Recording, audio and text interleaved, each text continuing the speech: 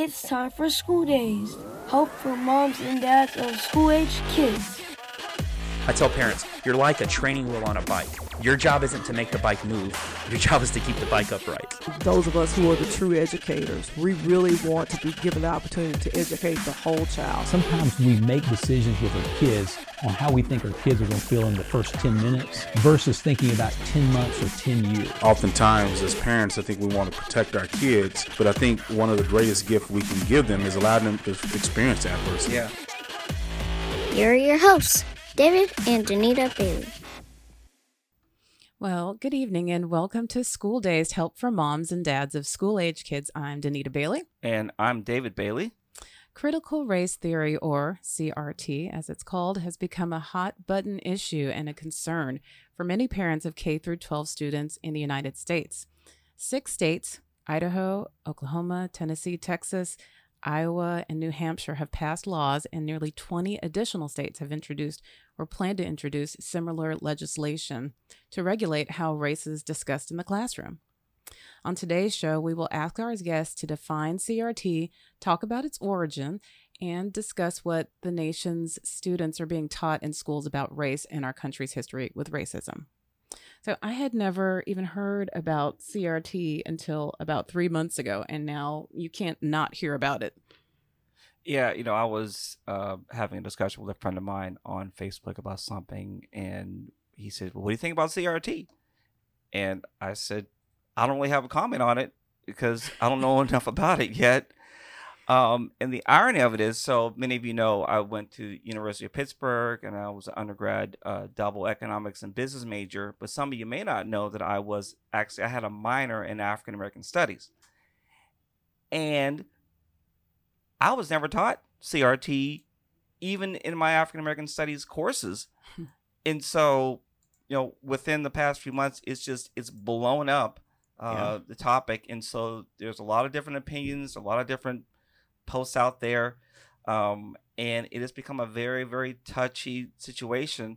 And being an educator myself, these things impact me directly, and many of my peers, but also the parents and families that are that have kids in schools as well. So it was time to do this episode. Yeah, and I mean, so much information is out there. There's 13.8 million results when you search for critical race theory. And, some of it is just plain wrong. I hate to say it, but some of it is just plain wrong. And, you and I, we really do our due diligence to understand a topic. And I really feel like I've studied for a critical race theory final this month. And just gotten as much information as we can to be knowledgeable to do this. But our show is really all about topics that impact your child's education, and we do not consider ourselves the experts. David has been teaching for 13 years now, and I founded and run an educational foundation, but we're just parents, and we really just want the best for our kids when it comes to their education. So in light of that, we've invited experts to educate and inform our audience and us. And we're really blessed to have an amazing lineup today. And just a quick note, we've done a few episodes about race that I want to refer to our audience. They can be found on our website, schooldazedshow.com, or on any podcast platform. So look for Racism, Justice, and Riots, also Injustice and Education Equality, and Valuing Differences. Those are some good ones to go back and check out. But before we go any further, let me just say it does take a village. If you hear a great parenting tip or nugget of advice, share it with your parent friends. Facebook it, Instagram it, tweet it, link it in, and add the hashtag School Days Show or hashtag I Am School Days. And remember, sharing is caring. Hit that share button and send this episode to some friends. And last, we also want you to be a part of the show. So if you're listening to us live on Facebook, and we have several people already here, Glad to have you all here. Feel free to put questions in the chat box and we'll do our very best to get to them. So without further ado, let's introduce our guests. We have Dr. Bradley W. Davis. He is an associate professor and K-12 professional leadership Ed.D. program lead in the Department of Education Leadership and Policy Studies at my alma mater, the University of Houston. Go Cougs. Welcome, Dr. Davis. Thank you. Very happy to be here. Also, Dr. Asia Martinez is an associate professor in the Department of English at the University of North Texas, where she conducts research on and teaches a range of courses concerning the rhetorics of race and ethnicity. She is the author of a book called Counterstory, The Rhetoric and Writing of Critical Race Theory. So welcome, Dr. Martinez. Thank you. Glad to be here. All right, we also have Dr. Jaretha Jordan. She's Executive Director of Curriculum and Instruction at Irving ISD. And my former boss, she hired me into Mansfield Independent School District, and I learned a lot from her and her leadership, and just great that she's doing great things now. So, Dr. Jordan, we are so happy you are here today. Thank you for having me. I'm excited to be here. All right, we also have Dr. Jean Baptiste, who owns Jean Baptiste Consulting, which is a practice that focuses on supporting the visualization and realization of building and sustaining diverse, inclusive, and equitable independent school communities. So, Dr. Baptiste, we are so glad you're here today as well, and we're looking forward to your insight. Good evening. It's a pleasure to be zooming in with you all from Fort Lee, New Jersey. Yes. All right. And last but not least, we have Dr. Vida Robertson, is the Associate Professor of English and serves as the Director of the Center for Critical Race Studies at the University of Houston downtown, where he teaches a wide range of critical race theory and African American literature courses at the University of Houston downtown. So welcome, Dr. Robertson. It's a pleasure to be with you. Thank you. All right, well, let's get started. Can somebody tell us what is critical race theory in simple terms? What is it? Don't be shy. Well, I guess I'll take a stab at it. Forgive the analogy. I'll take a go at it. He cracked himself up. For our listeners, forgive if it seems jargony kind of language, but critical race theory at its most basic level is a theoretical attempt. It's a framework of analysis that's based on the premise that race is not a natural category. It's not a biological feature of what it means to be a human being. And so if race is not a biological category, or then that is to say, if God didn't create it or Mother Nature construct it, then race must be a sociological tool that helps us organize our society for to achieve the objectives that we set out. And thus, this tool is implemented to prioritize and implement the social structures, the systems, and the procedures that we believe are most important in our society. And so that's critical race theory at its most basic attempt. It's a sociological tool that helps us understand that race is that people are raced. They don't have a race. So race is a verb. It's not a noun. Okay, and what does that have to do? What does CRT have to do with systematic racism? So I'll add that among several origins in the 80s, some Black academics, some legal scholars at Harvard developed this idea of critical race theory through which to look at systemic racism from a legal standpoint. And so it goes hand in glove with the study of and the understanding of the phenomenon of systemic racism. Okay, and many people think that racism only exists from person to person. So, like, for example, if I go into a store and the store associate watches after me thinking that I'm going to steal something, racism, person to person. You're talking about systemic racism. So what are some examples of what systemic racism is? So one of the examples that I use when I'm teaching this to my students is I say, okay, what CRT provides is a way to look at things that we thought we were familiar with. So one of the things that applies to the students I teach, which are first year college students, is the admissions process. That's like a policy driven thing about how to get into college, how to apply, and everything that comes before that. So everything you did in K through 12, but definitely high school in particular. And you would think that that is, just not biased. You either did the work to get into certain schools or you didn't. But some of these systems, if you look at them, one in particular is the Michigan point system that was from University of Michigan. It shows on a 100-point scale different boxes within which to make points as an individual applicant. But some of those boxes have nothing to do with the individual and everything to do with where they live, what school they had access to, and how they were able to navigate that through usually their parents and their opportunities. And so one of the boxes that is the most offensive to my students, but a good example, is the one that is about school quality and school difficulty. And it's about how many AP or IB courses were offered at the school that they attended. And some schools offer 4 or less classes, and some schools offer 12 or more. Mm-hmm. And so it doesn't matter if you're a student who took all 4 of those classes or who took none of those 12 classes, just by virtue of going to the school with 4 or less or the school 12 or more, that determines what kind of points you'll get on your application. And so I use that as my example for students. I'm saying, who made that choice for you? Was that choice? Was that equal opportunity? Was that something that the individual had anything to do with? No, that's a systemic process that gets evaluated. And unfortunately, that evaluation still goes along the lines of things like race and class. So if I might add to Dr. Martinez's brilliant answer, so now we are left, we're at a moment where we recognize that at the formation of our nation, as the consideration of our body politic and body social, we are here and we have individuals that have been labeled as Latino, and others are African American, others are Caucasian, and others are Asian. Not necessarily because they have different colors. All of these people could be the exact same hue.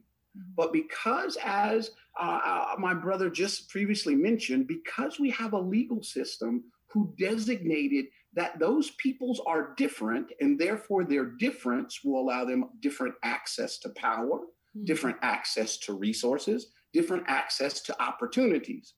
Those opportunities to live in school districts that allow you to have AP classes, right, was designated by race. Banks wouldn't give loans to certain designated people because they were a particular racial designation.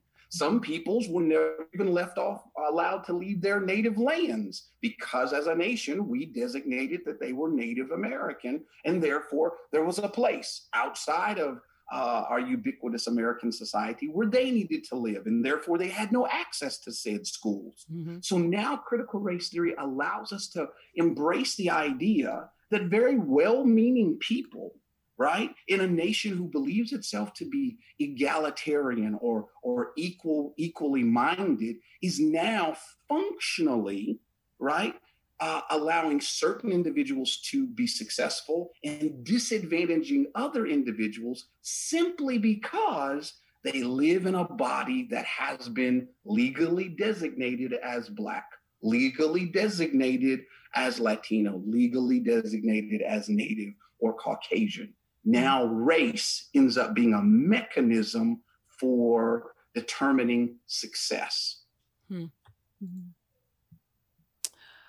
But I go back to, again, the original understanding and use of it was for legal scholars to understand how race and racism impacts legal systems. Mm-hmm. And that gets into whether it's healthcare or housing or the criminal justice system. That was the origin of critical race theory. It is not, something that is taught in K-12 education. Yes, racism, yes, race are part of history courses and civics and that kind of thing. But critical race theory as a discipline, quite frankly, was something that I was not introduced to until I went to get my doctorate at the University of Pennsylvania in 2009. And my doctorate's not in critical race theory. It's in education, organizational leadership, and development. And so it is in academic circles that critical race theory has grown and has thrived, but not in K-12 education. So tell us, why did critical race theory come about? Who developed this theory and why did they develop this theory? So this is a really, I think, special question in relation to teachers and students, because the person given the most credit for originating it is Professor Derek Bell from Harvard Law School. And in the 70s, post civil rights, and he was very involved. He worked under Thurgood Marshall for the NAACP. So he had this long activist history in his legal stance, but then became this law professor, one of the only two African American men at the time when he was hired. He was realizing that there was no centralization of looking at race and the lens of race when it comes to law and policy for his students. And so he was thinking, in relation to my students, how do I do this? So he wrote a textbook. and that's a textbook still in play. The other thing he did, though, is he developed something called counterstory. And that's the thing that I've studied, because that's the methodology, the claimed methodology of counterstory. Methodology sounds like a big, academic-y work. What it means is the way about which we do this work. And the way about which Derek Bell and others have chosen to do the work is through storytelling, through narrative, through weaving story and teaching and learning by story. And what he realized with these high-ranking elite Harvard students is that they did not have access points to things like the Constitution, for instance, which is so much in play right now. So what did he do? He developed characters and a story and dialogue and setting to discuss something like that as a central text, to help them see these racial tenets that he wanted them to see, but through the kind of discussion that characters could have about it. He crafted a character, an alter ego, if you will, named Geneva Crenshaw, a Black woman, who he sent back in time to address the Constitutional Congress and talk to them about what their decisions were and what those decisions did for Black folks in the future and the time she was existing. So stuff like that is, I think, some of the brilliance and beauty that I think parents, if they understood that aspect of critical race theory, would get very excited about, because it provides access points to very, even for us as parents, hard to access documents like the Constitution. So basically what you're saying is he took high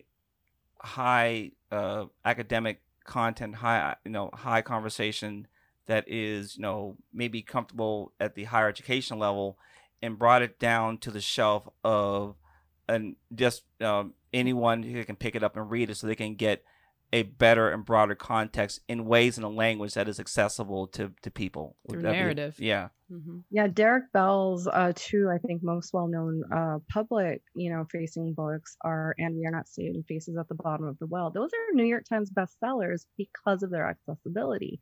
Anyone can pick them up, read them, and gain something. His most famous piece, "The Space Traders," is in one of those books. But when he comments on why he did it for students, for learners, people to learn about these concepts in a way that helped distance themselves from being upset or taking it personally, and try to suspend that judgment to just learn what the story, very much like parables, right? Fables are trying to do for us. That tradition.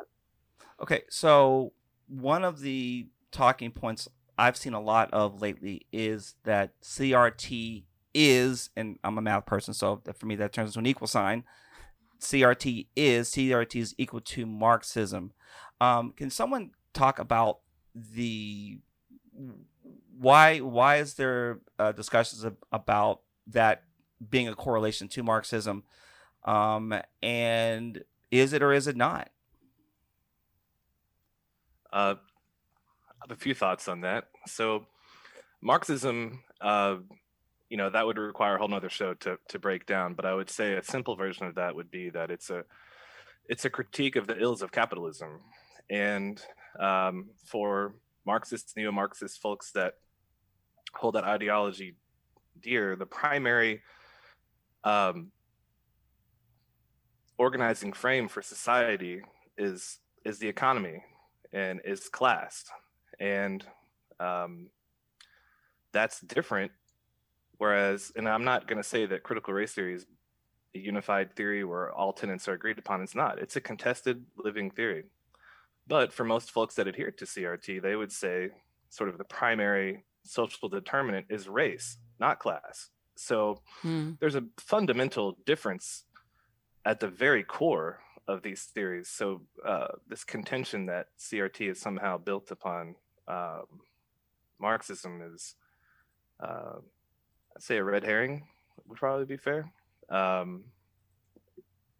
that's not to say that, folks can't borrow certain viewpoints from more than one theory to arrive at a particular understanding of society or elements of society. But I'll stop there. That's just, I would say fundamentally, what they see as the primary organizing frame of society is just different.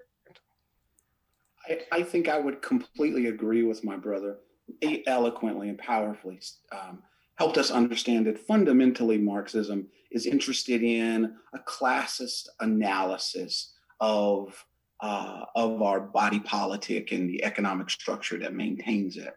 I think often criticisms of critical race theory as Marxism is, number one, grounded in a kind of communist, a summarial communist kind of dismissal of anything that might be communist and what might be Marxist. That's problematic with our American kind of mythology, right? That we are democratic nations and all communists are therefore bad. And so that usually is how it's usually framed.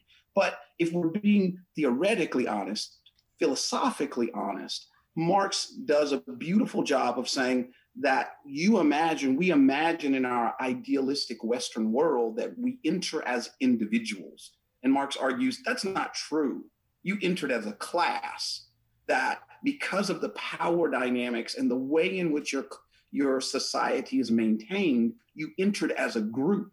And much of the experiences that you participate in are defined by your group designation.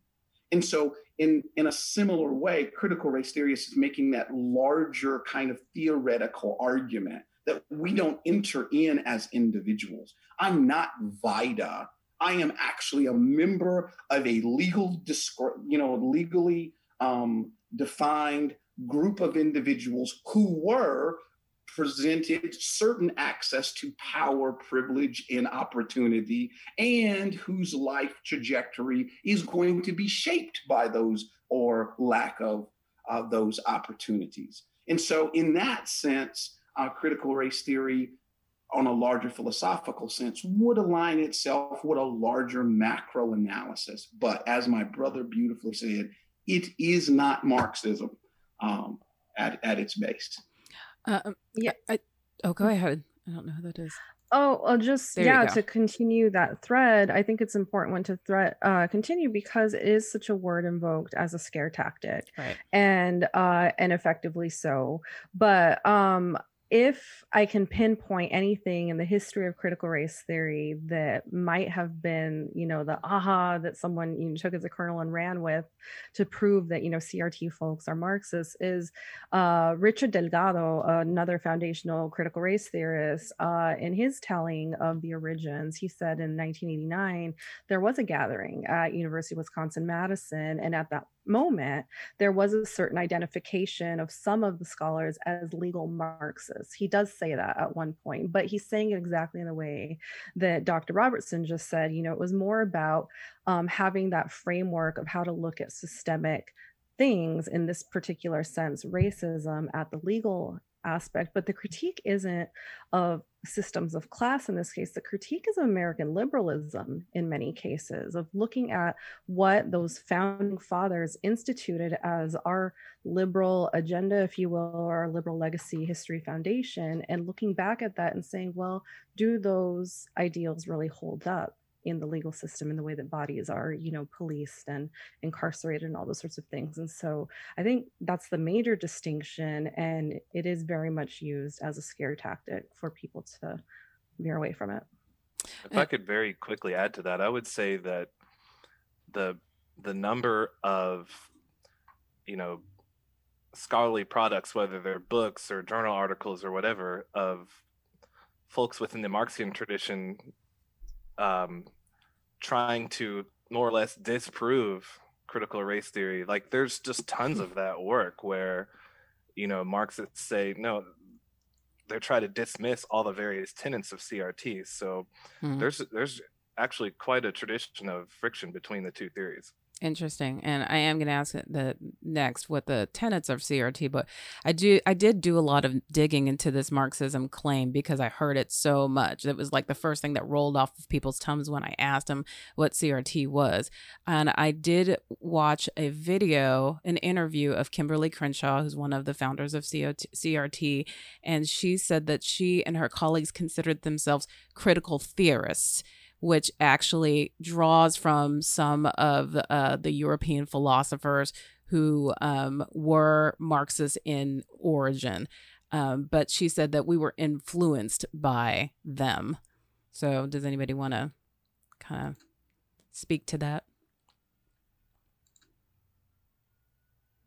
Nobody. This is Vida Robertson again. Yes, that would be very much the case. As my colleagues beautifully said, the brilliance of CRT is that Dr. Crenshaw and Dr. Bell, Dr. Delgado, Dr. Stefanich, Dr. Masada, that these are individuals coming from Asian American, African American, from male and female perspectives, coming from different spaces in our body politic. And they are asking themselves, how exactly is this notion of race? And then, of course, Dr. Crenshaw is going to ask us in gender and sexuality and disability and religion, how are all of these categories informing the way in which we understand ourselves and that we live in America? And so I celebrate with my students the founding, the work of critical race theory, as my brother beautifully said. It's ongoing, but it's also beautifully eclectic. I mean, there are brothers and sisters doing work on critical whiteness. What does it mean, right? White is a construct. You only got to be white because you made somebody else black, right? These two things came into existence together. They weren't made by God. Nature didn't create those palettes or those people, but they are political designations who emerge in concert with one another, right? And so now all of us are stuck asking ourselves, what does it mean to be Black and to be a woman and to be heterosexual and to be disabled? How exactly are those systems, practices, and institutions of my society informing my reality? Sure. And that's called intersectionality, correct? Yes, ma'am. Yeah. Okay. So as quickly and as simply as we can we explain what the tenets are of CRT? Because that's another one that seems to get very confused and muddled. Anybody? I mean, you're definitely not going to see the tenets represented well on criticalrace.org. So we'll say that much. That's not where it's at. Because some of these critical race theorists aren't even cited in terms of the work that they've done to construct these. But I recently did this for my own book project and was able to come up with, 8 central ones that I think are widely agreed on. And so the first is starting with that notion that race is permanent, racism is central. All right, this is not a fleeting concept. This is not something that is an aberration of some sort. This is a central component to our society. The second is challenging those dominant ideologies like liberalism, like aspects of whiteness or other sorts of things that are overarching patriarchy, those sorts of ideologies. So challenging those. Derek Bell in particular is credited for something called interest convergence. And so what he says is that if people of color get gains, whether it's in policy or other sorts of social ways, it's always with the agreement that the white elites get something out of that too. It's not, without that sort of power and gain as well. Race as social construct is the one about how race is not biological. However, it does have lived reality that society has constructed. And so we have to account for that. We can't ignore that or just colorblind it away. This is something that is a lived reality for people who live in the bodies that we inhabit. Intersectionality, as was mentioned, it was theorized in particular by Dr. Kimberly Crenshaw, but twin skin to that is anti-essentialism, that just because you are a person of color that doesn't and are lumped into those umbrella categories does not mean that we are all this homogenous same thing. We have variety within that experience.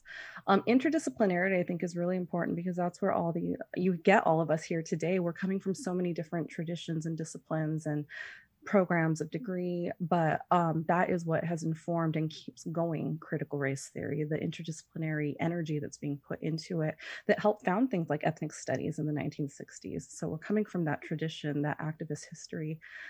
Centrality of experiential knowledge, or the unique voices of color. So centering experiences. So instead of talking about people of color or talking over people of color or doing research about or over them, you talk to them, you get experience from them, you have them relate on their own terms what is happening to them in these situations that are being reported on.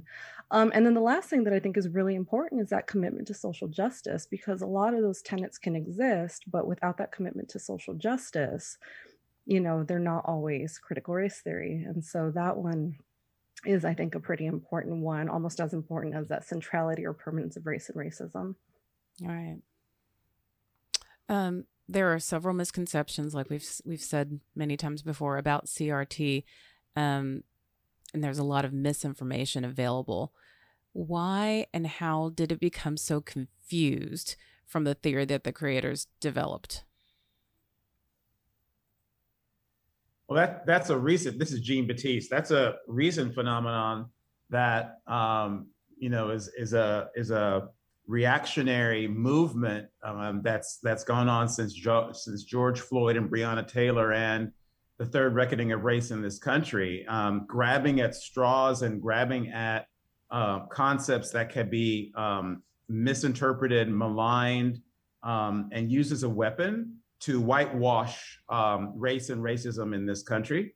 To get to that myth, I love what John Amici, the British leadership expert, talks about the myth of innocence and fairness. And so it's this combination of white fragility and white supremacy that are grabbing at anything, any concept that's out there that has legitimacy and weaponizing it and turning it political. And that's how critical race theory, anti-racism, cultural competency, all these things that have, you know, deep, important roots in K-12 education have been used and misused by parents, by trustees, by schools, and by politicians at the local, state, and national level.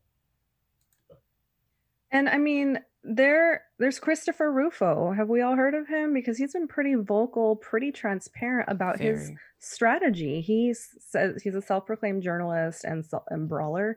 He calls himself, he's been interviewed happily by many different, you know, very reputable outlets. And there are tweets, he has made clear his plan. The quoted tweet I have here in front of me from March 15th of this year is he said, "We have successfully frozen their brand, critical race theory, into the public conversation and are steadily driving up negative perceptions. We will eventually turn it toxic as we put all of the various cultural insanities under that brand category." There it is. I mean, he's telling us what he's doing. And so any wondering how this is happening, we have a legal strategist who is actively doing this, campaigning, if you will.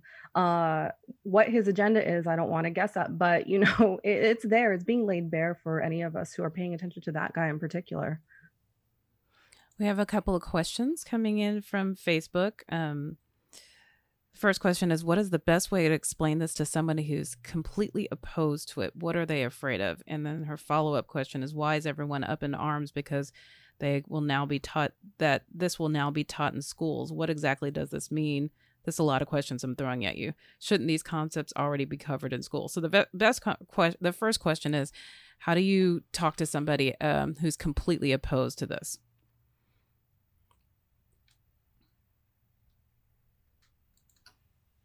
This is Vida Robertson again. The best approach for inviting a cordial conversation about critical race theory would be to encourage the other interlocutor to engage in a recognition that our American ideals, right? There was a moment when our founding fathers, as Dr. Martinez pointed out, our founding fathers were crafting this particular document. And in that document, they made clear certain philosophical ideas that were unprecedented in the world, that all of us, they said men, and they actually meant that, but that's another conversation, that all men were created equal, and they were endowed by that creator with certain things that were unseparatable from them, right? That was life, liberty, and the pursuit of happiness.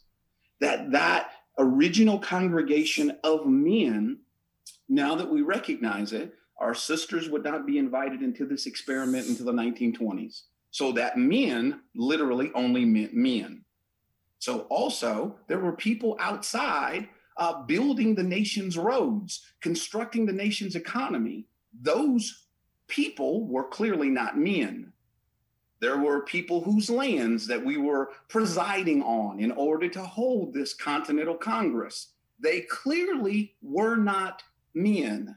There were peoples who guided us in our Western expansion, who were already speaking Spanish in all of the corners of our nation. Those people equally were not men. So now we're stuck with the realization that our nation, contrary to our mythology, was not created for all men.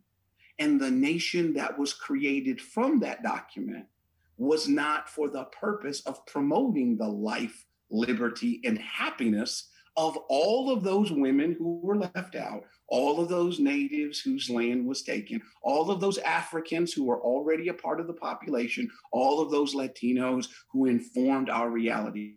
Those peoples were not incorporated in the men.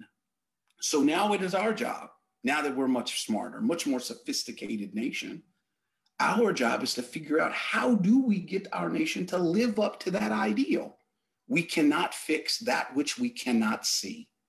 And therefore, critical race theory is a beautiful lens, right? A nuanced lens that allows us to see things that were present before invisible to us so that we can be things that we have never been.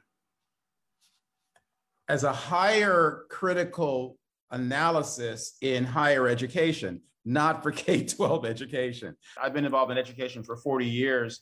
And although I want to say I started when I was 4, I didn't. But whether it's, the 9 years I spent in public school or, the years, 31 years that I've spent in independent schools at the regional, state, and national level, critical race theory has not been taught. We have taught and had experiences around social justice and around race and around sexism and xenophobia and anti-Semitism and how those have impacted the American experience. And we also talk about belonging, and we also talk about cultural competence, and we talk about social emotional learning. Which gets at all of these things that have roots in understanding identity. And that's the bottom line to this whole argument is how is identity factored into the K-12 educational experience? And it permeates all the way through, I would say through pre-K through 12. And so that's what the focus should be on and how we deal with our current reality, not the mythology of white supremacy or white fragility that's now being masked by attacking critical race theory, which frankly is not a thrust of K-12 education. Well, let's talk about that too, because Dr. Batiste, you work in diversity, equity, inclusion, and belonging, and a lot of people think that's quote code term for critical race theory. And so, can you tell us what the difference between DEIB, SEL, which is social emotional learning, and CRT is? Or just tell us what those two things are. So the paradigm I like to share about diversity, equity, inclusion, and belonging, I like to use the pyramid. Architects will tell you that the pyramid is one of the strongest structures known to humankind because of the very strong base. So I put diversity at the foundational level of my pyramid. It is about the numbers. It is quantifiable. It is counting up both visible and invisible forms of difference that you have within an organization or in a community. In the middle level is either it's inclusion and belonging. How do you, in fact, build a sense of community around the 5 P's of this work? People, programs, policies, practices, and power. And then the higher level of that pyramid is equity and justice. And that's when you deal with systemic issues of difference and systemic issues in which people are advantaged and disadvantaged. Social emotional learning, coming from that whole Howard Gardner multiple intelligence thing, and how we can build a sense of moral intelligence and ethical intelligence and empathy is all part of what we call social and emotional learning. None of that is part of this higher level, critical, graduate level, legal understanding of critical race theory. It's apples and oranges. Well, I mean, I was joking with David and then said, okay, I literally have been studying this for about a month. I'm 47 and educated. I'm just now feeling like, I think I understand what CRT is. Babe, you're What? 45, sweetheart. What did I say? I was 47? Yeah, that means, I have no idea why I said that. Love you. But my point is that this is not something that you can teach to little Timmy who's, 12. He would never understand it. We barely do as adults. And I was going to just piggyback. Oh, I'm sorry. Oh no, I was just about to bring you in. I think it's a great time, Dr. Jordan, for you to come in. You've been listening, but wanted to hear your insights on the educational school level, being over all the curriculum and instruction for a pretty major district here in the Dallas-Fort Worth area, major sized district. What are your insights on everything that's been shared and how it's being worked out in your position and with students? Well, I appreciate everything that everyone said earlier, and I'm going to just kind of piggyback from Dr. Batiste. Our job in the K through 12 realm is to lay the foundation, build the capacity so that when our students grow up, they can contribute to society and they are aware and they have all the tools that they need to feel accepted, to feel like they belong. So in the K through 12 realm, we focus a lot on diversity, equity, inclusion, acceptance, and then SEL. So we want our kids to know we see you, right? However you are, however you come to us, we see you, we value you, and we will get you whatever you need to elevate up to the next level. That's what's important to us in that K through 12 level. And so preparing our kids to be able to think and do the research that we're all having to do when they get to that age. But it's also giving them the tools they need and developing curriculum for them to be great decision makers, right? There's a lot of information out there. I mean, I think, Danita, you said it earlier. You Google critical race theory and so much comes up. And our kids are a social media world, right? Everything that my own personal children know is from TikTok, Snapchat, or some type of social media, right? And so it's important for us to be able to embed skills with our students to be able to decipher what may be truth and what may not be truth, right? What will allow them to be accepted and for them not to be accepted. So from the curriculum and instruction lens, it is so important for every student to have someone that looks like him or her, right? In the classrooms and in the building. That is a priority. I think about growing up. I don't know where I would be if I didn't have Mrs. Nelson in my 6th grade classroom to tell me that I could be anything and everything I wanted to be. And there was only one Mrs. Nelson that I ever saw, but that's all I needed. And so making sure that our students have people that look like them is important. And also having curriculum that speaks to their culture, that accepts them, that provides them knowledge where they are. So it's not excluding them. I love to read about Hispanic heritage. I'm not Hispanic, but that love can be cultivated through the literature, through our lessons, through our activities. And so looking at our curriculum and instruction, it is important that we are inclusive and we make sure that we embrace our students where they are. So, there are, I think what you really just described was the purpose of those positions of diversity, equity, and inclusion. There's a lot of districts, because of all that's been going on in our country lately, have been hiring diversity and inclusion experts. And so a lot of what you just said is kind of their job, to make sure that there's diversity of staff, make sure that there's diversity of curriculum and things like that. Exactly, for sure. And it's one of those things, if I can say, it's a buzzword, it's a buzz phrase for some districts as they're adding those positions, right? Mm-hmm. And for other districts, they're saying, yes, our students need this. And so we're unable to fulfill this need. And so we need to bring someone in. I'm blessed to serve in a district where we don't necessarily have a diversity, equity, and inclusion department, because we all share the same philosophy and tenets. And so we're not developing silos, whereas the curriculum department, it's my job to develop curriculum that's inclusive. No, it's our job because they're our kids. And so we haven't really had, as a community, the questioning of, well, why are we adding this new position? And what is their purpose? And now are you excluding other kids?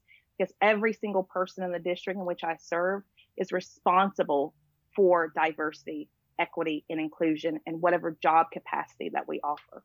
Mm-hmm. So may I add to Dr. Jordan's piece real quick, that independent schools also do have diversity practitioners, and they go by different titles: Chief Diversity Officer, Director of Diversity and Inclusion. In higher ed, it's the same. Corporations have CDOs as well. So I also want to make sure that another buzzword that's being maligned and misused against our work is indoctrination.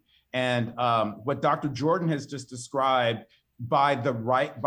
I'm not going to be political, sorry, I didn't mean to say by the right, but by those that want to attack our work, they'll say we're trying to indoctrinate students, right?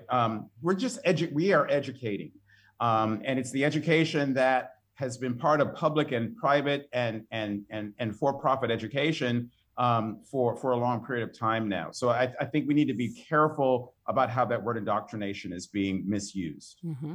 So within instruction in public schools, I'm not as sure in the private school realm and the independent school realm, but each state has what they call their standards, right? So there are core standards that are to be taught in the classroom around different topics. I have them in mathematics, and the expectation is that throughout the course of the year that we've covered all these different topics, so by the end of the year that they are ready for different exams. I know, within the humanities area, there's standards as well. Different states have different standards based upon what's being taught, of course. So what I want to know is, so if there's already prescribed standards that have been in place for years, how did this discussion of CRT come into the conversation of instruction when there's already standards? There's already standards, and teachers, we're upheld to go for, those are our marching orders. Now, how we get there may be different, but as far as critical race theory as a curriculum, I'm trying to understand, just me, and for me, just as an educator, how did that come to be? The historic tie-in that I see, just from being someone who comes from Arizona, is the ban on ethnic studies that happened in 2010. That was, state-sponsored legislation that legally banned the teaching of Mexican-American history and literatures, and was in effect until 2017. And what I learned from that, and from tying that into the history, especially that interdisciplinary tenet of critical race theory, is that ethnic studies threat is part of what I think is the fear tactic used within curriculum settings of, well, okay, if we're going to teach westward expansion, let's say, right, what is the story? Because it all boils down, for me at least, back to narrative. What is the story that is being promoted in that particular piece of curriculum? And what I myself learned, and what Danita, I spoke with you about earlier, what brought me into critical race theory in particular, is knowing that what I learned in those curriculum settings as a young person left out parts of the story that I knew from my own family's oral histories of what our part was as Mexican Americans working alongside Chinese migrant workers who were building the railroad, right? Where were those stories? I knew them. My grandfather told me, but they weren't in our books. They weren't being taught by the teachers. And so there was a real demand, at least in Tucson, Arizona, where I grew up in the early 2000s, from teachers and students to incorporate those types of stories into the curriculum. And it was fascinating, the effectiveness of it, because students were becoming invested in their educations in different ways. They were doing well on other sorts of state standards that had nothing to do with literature and social studies. And then the state legislature banned it because they deemed it anti-American and a threat to the American government and Homeland Security and all these crazy things that they dragged out as part of what that meant in the curriculum. And so I guess going back to what Dr. Robertson was saying, we have these stories about how our country was founded, what our country's state of being is now. And it's a matter of whether or not we want those other stories to be added to the curriculum. This is not a request to detract from, replace, supplant anything that's already existing. It's only additive in the sense of broadening the narrative, making it richer, and doing, again, what one of the CRT tenets calls for, also centralizing those experiences of people of color who know their stories and can contribute them in those ways. So let me ask, since we're talking about curriculum, there has been a lot of legislation recently passed regarding how social studies curriculum will be taught in the fall. Here in Texas, HB 3979 was passed. So what I'd like to know is how that's going to impact social studies curriculum in the fall. And yeah, I'll start there. So for us, I think David said this well, we have our standards, we have our TEKS that we are expected to teach, right? That is our first and number one obligation to our students. Next, we are to teach them and celebrate diversity, right? That is also important. Dr. Martinez, you said this. I was blessed to grow up with my great-grandmother and my grandmother and my mother telling me about all the different things that occurred. But our kids now may not have that generation to educate them. So who fills in that gap? We started with, it takes a village for sure. And so, yes, we will follow our TEKS and we will follow our standards, but it's also in the K through 12 realm, our responsibility to celebrate diversity, but also expose and provide awareness and acceptance throughout that. And so it's a twofold curriculum for us. We will teach our TEKS, we will teach our standards, but we will also teach diversity and acceptance, and that will be built into our curriculum. So I think what's happening now is that we're at a crossroads. We're at a crossroads of how the narrative of our history is being communicated to students, locally, statewide, and nationally. How do we balance the great history? This is a great country to live in, and I'm blessed to be here. And I tell my students all the time is you have every opportunity in the world to do whatever you want to do, and do great things. At the same time, as we learn about our history, that some aspects of history are not being shared.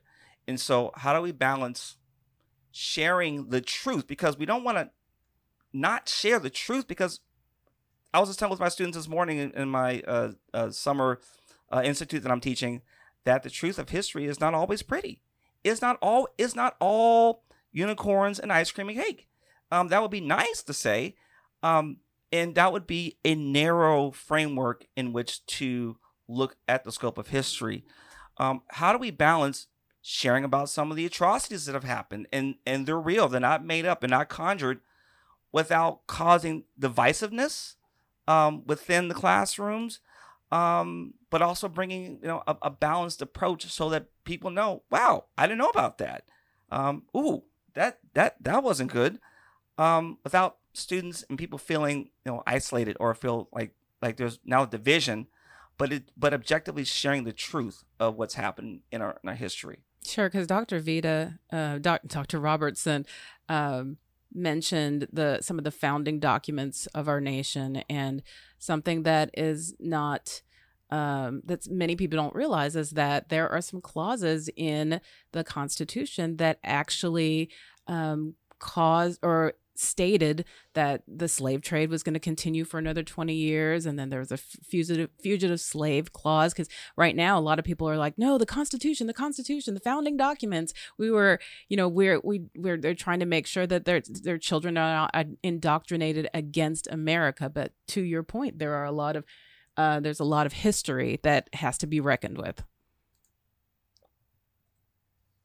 Yeah, I think the question of how to have these conversations and be real about our history and be real about our present in the classroom, that's really difficult. So as a faculty member who's charged with the responsibility of preparing the next generation of school leaders, we take very seriously the need to give folks the tools that are required to have those conversations.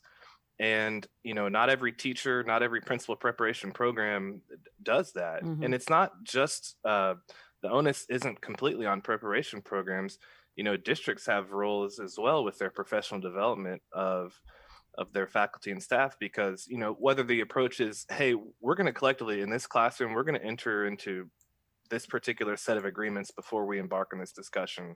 If a simple tool like that or something more complex, folks need to be equipped to do that, because it is difficult. And I have concerns about how House Bill 3979 impacts that.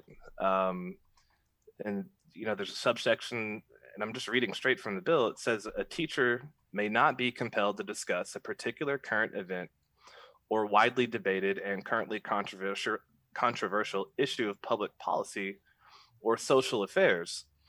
And what's tied onto that is, it says a teacher who does choose to just engage in these topics, they need to strive to explore the topic from diverse and contending perspectives without giving deference to any one perspective. So it raises a couple of questions. Can I elect not to engage in discussions that are just, it's patently obvious that we have to, like the wake of George Floyd's killing? How can we not talk about that in the classroom? And then when it comes to giving deference to different perspectives, what if some perspectives on their face are, interlaced with absurdity, and it's just not room for taking those opinions seriously? And then who is the arbiter of whether or not we're being equal with these things? So I understand some of the underlying spirit here, but I certainly have some concerns. But my short answer to your very important question is, how do we do this? It's messy and it's difficult work, and I think it's something we'll always be grappling with and trying to improve upon. Sure. Well, in particular, in public schools, how do you do this while at the same time you have stringent accountability measures in place that you have to fulfill? It just seems like it's going to be, a near impossible task to do that and the accountability you have in place. I would like to know, and many other parents would like to know, are we going to be missing important parts of our history because of this bill? I know that here in Texas, Senate Bill 3 has come to kind of give more explanation as to what we need to do with House Bill 3979. And it looks on the surface, at least from what I read, that some things like the Chicano movement, women's suffrage, the Martin Luther King's I Have a Dream speech are going to be eliminated. So, and several people have posted about that and they're up in arms. So I just want to see, are we going to be missing some of those important things by some of this new legislation? You're on mute, Dr. Batiste. I'm just looking at the other people that are zooming in. Everyone's nodding yes. Oh, okay. I'm just voicing what we're all saying. Oh, okay. So yes, they are going to be removing some of these very important things. That's the intent. Yeah. And it's by design, and that's the risk, right? That is the risk and the consequence within support for this, or lack of resistance against these sorts of initiatives. Mm-hmm. This is it's the whitewashing. The whitewashing of our history. Yeah. That begs the question, and we're out of time. I wanted to get into some other things, like I won't even say what I wanted to get into, but we'll leave those for maybe another time. But this begs the question: what do we as parents do about proposed legislation? I feel like this CRT legislation came as a surprise. We didn't even know what it was. What are the best ways to stay informed about potential and proposed legislation and how can we best make our voices heard?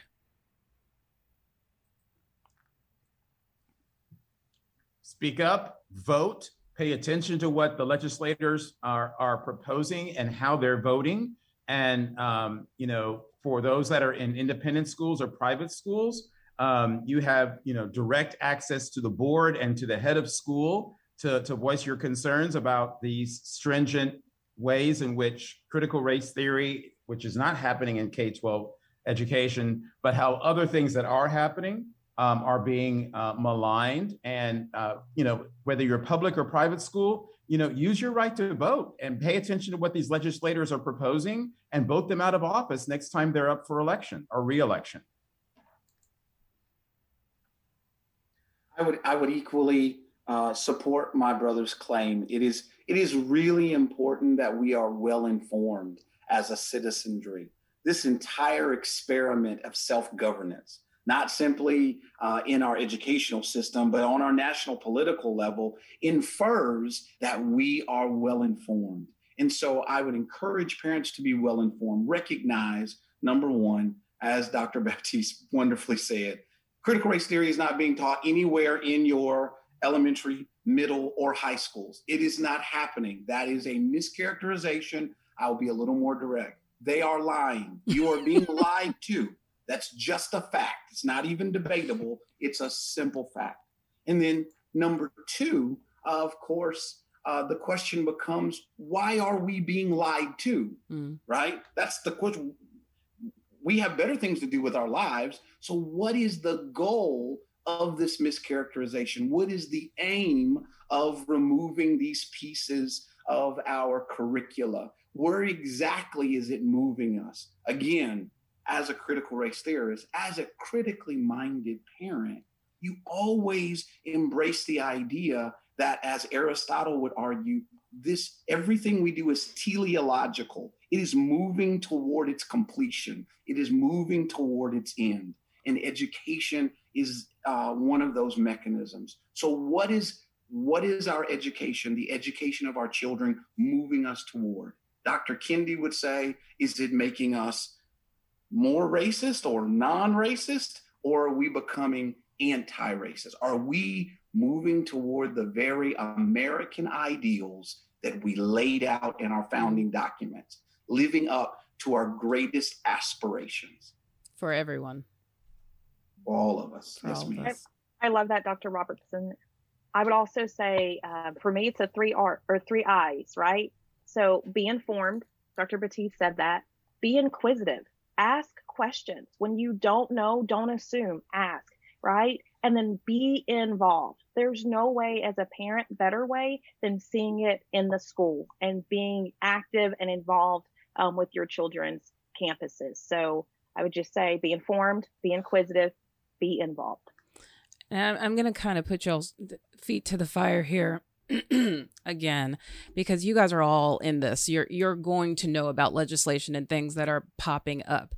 But I'm regular Joe Blow mom, or Jane Blow mom, and I am finding out about stuff from articles that say you can't teach racism in school. And by then, so much has happened that I don't have a voice at that point. It's everything has already happened. So again, how do I find out when, earlier on in the process when things are being proposed or how do you guys get your information?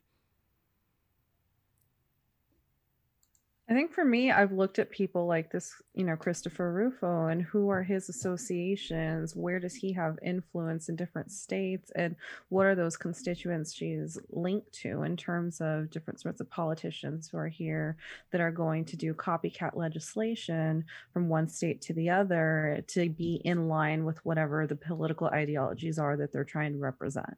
And so it's trendiness, really, if you would, right? And so you just watch the trends. If you start hearing or sniffing this out in other states that tend to trend with your state, so I'd say in this case Florida, Arizona, those type of states, then you can guess that there's something that's going to be coming down the line with our legislators pretty soon, because they try to stay in step and in line with each other. And so those are kind of the trends that I've been following, in the sense of, oh, okay, if it happened in that state, it's probably going to happen here. Or it happened in that city that's within Texas, right? It's probably going to come here pretty soon. So that's mostly how I've been, paying attention. For parents in particular, you must be careful of some of these organizations that purport to be about fairness, but they are about the misinformation and the malignment and malignment of our work. One is called FAIR. The other is called Parents Defending Education. And so I think informed parents need to be very careful of these foundations and these spring up organizations that are actually being astroturfed, a term that I learned recently. They're supposedly grassroots organizations that are against critical race theory or anti-racism, but they're actually very deeply funded by well-heeled individuals and organizations to promote this malignment and this campaign to whitewash our history. So, as parents are becoming much more informed, be careful of where you're getting your information, and be careful who you're relying on, but particularly with these spring up parent groups that are helping with this mythology that's out there. Sure. And I will also just say that wherever you are, whatever state you're in, you can go to your Capitol's website. For us in Texas, it's capitol.texas.gov. And what you can do is you can follow a bill. So you can put the information in, I'm following, House bill or Senate bill, blah, blah, and then it will email you whenever there's news about this. So as it moves through the process of becoming a law, then it will show you exactly what committee it's in, what's happening, are they voting, and all of those things. I would add one more recommendation to all the wonderful ones that have come out. Especially parents, bandwidth to engage in politics and the media is very limited. There's only so many hours in the day. But I would say there are reliable sources of media that, when it comes to education, policy and education news, are largely facts-based reporters. And some of the biggest examples are local newspapers, Houston Chronicle, Star Telegram, Dallas Morning News. Even though these are under-resourced newsrooms in comparison to the past, they have really wonderful education reporters that really have their finger on the pulse of what's going on in our legislatures. The Texas Tribune, there's plenty of sources out there that are very light on opinion and analysis and very heavy on fact-based reporting. And I think that's exactly what parents, to the extent they're able to, should be engaging with. All right. Well, I want to end with this last comment thought. Just kind of thinking through everything we've been talking about today. And, as many of you know, that Danita and I are people of faith, that we are Christian. And so, as Christians, we look, through our faith through the lens of the Bible, which is a historical book. Okay. What I love about the Bible is that it's kind of rated R. It's ugly. It talks about the great things that have happened. It talks about the highs and the lows, the victories, the struggles. It calls out things that are not correct. It shows people standing up to rules and laws and policies of the time that were unjust to some people. Sometimes things were not addressed. But the beauty of it is that the whole story was told. It wasn't just told as a glossed over aspect of humanity. And we see that even in humanity, that we have our own flaws, and we have our, we make mistakes, and that it's okay to discuss them so that we can learn from them, so that we can become better as a society, so we can truly see each other as equals, and that no one is better than anybody else. No race, no gender is better or worse than, but that we are all human beings. And because of that, we all are ascribed to have dignity, value, and worth. And if we can look through the lens of society, even when it may not look pretty, that how can we redeem the times by looking at where we are through a correctional lens? Because what I've said, and I'm going to wrap this up here, but I've said to my kids, even today, I said, just because a law is a law doesn't mean that it's just. So we have to reconcile. How do we reconcile what's just with what is legal? And then how do we make our voices heard? And so we want all parents and families to know and to understand. And again, this episode is not exhausting. This is not an exhaustive episode, but to do your research and do your homework, and even look at the other side. Look at a different point of view that may not be what you may already have, because we all have biases and presuppositions about this topic to some extent. But how do we? Our goal with this show and every topic that we do is to get to the truth. Okay, we're not, we don't have all the answers, but we want to help to put some stuff out there for you to chew about. And some may reject it, and some may not. But at least there's, we've had some experts on today to share their insights. And we encourage you to not end the conversation here, but to continue to do your research and even look on the other side. From where you're coming from, no matter what it is, so that you can be well informed, and not just bent by a particular narrative. That's why I married you. That was very good. Thank you, sweetheart. I try. Sometimes I say something. Sometimes. I guess sometimes. That's right. Yeah, at home, it's usually not though. Well. Yeah. Love you though. Awkward ending. All right. That's just marriage. That's marriage. All right. Well, unfortunately, we are out of time. Guys, this has been awesome. Thank you so much for your time. Thanks for joining us, and thanks for giving us so much to think about and to look further into. Thank you. It's really been a pleasure. Thank you. Yeah. So Noggin Educational Foundation is the premier sponsor of School Days, so we always want to let you guys know what's happening with Noggin. We're currently taking applications for 2 of our programs.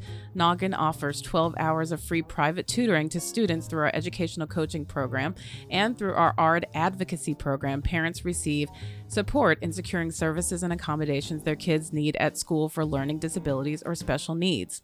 With the closure of schools and distance learning in 2020, the education gap for low-income students has widened, and the one-on-one intervention we provide is vital. So see our website, nogginfoundation.org, Noggin, or email me at Doneda, Doneda, at nogginfoundation.org for more information. Also, each summer, Noggin offers a summer math and reading program called SPARK, which stands for Summers Producing Academically Ready Kids, and we serve at-risk students in the Dallas-Fort Worth Metroplex. We collect brand new backpacks for our students and for students at local Title I schools in the DFW area through our social media challenge, the hashtag Bought a Backpack Challenge. So join us in taking that challenge through August 12th. Details are on our website at nogginfoundation.org / bought a backpack. We'll also put that in on our website. And if you're not in Dallas, you can check out our Amazon wish list and make it real easy for you to send that to us. Also, we are working on some great shows for the summer as we are concluding our summertime. Make sure that you subscribe to School Days to help for moms and dads of school-aged kids on any podcast platform so you don't miss any of our new episodes. And also head to our website, schooldazedshow.com, for more information about all that we're doing and the resources mentioned here on School Days. And remember, you don't ever have to miss a show. Find us on Spotify, Apple Podcasts, Pandora, Amazon Music, iHeartRadio, Audible, and pretty much anywhere you listen to your favorite podcasts. And don't forget to follow us on Facebook, Instagram, and Twitter at Noggin Foundation. That's Noggin. And last but not least, we always want to end the show by saying that David and I are parenting by grace. We depend on God to give us the wisdom and strength we need to raise our kids into flourishing adults. And if you'd like to know more about that, feel free to email us at info@schooldazedshow.com. Have a great week and stay safe. School Dazed is sponsored by Noggin Educational Foundation.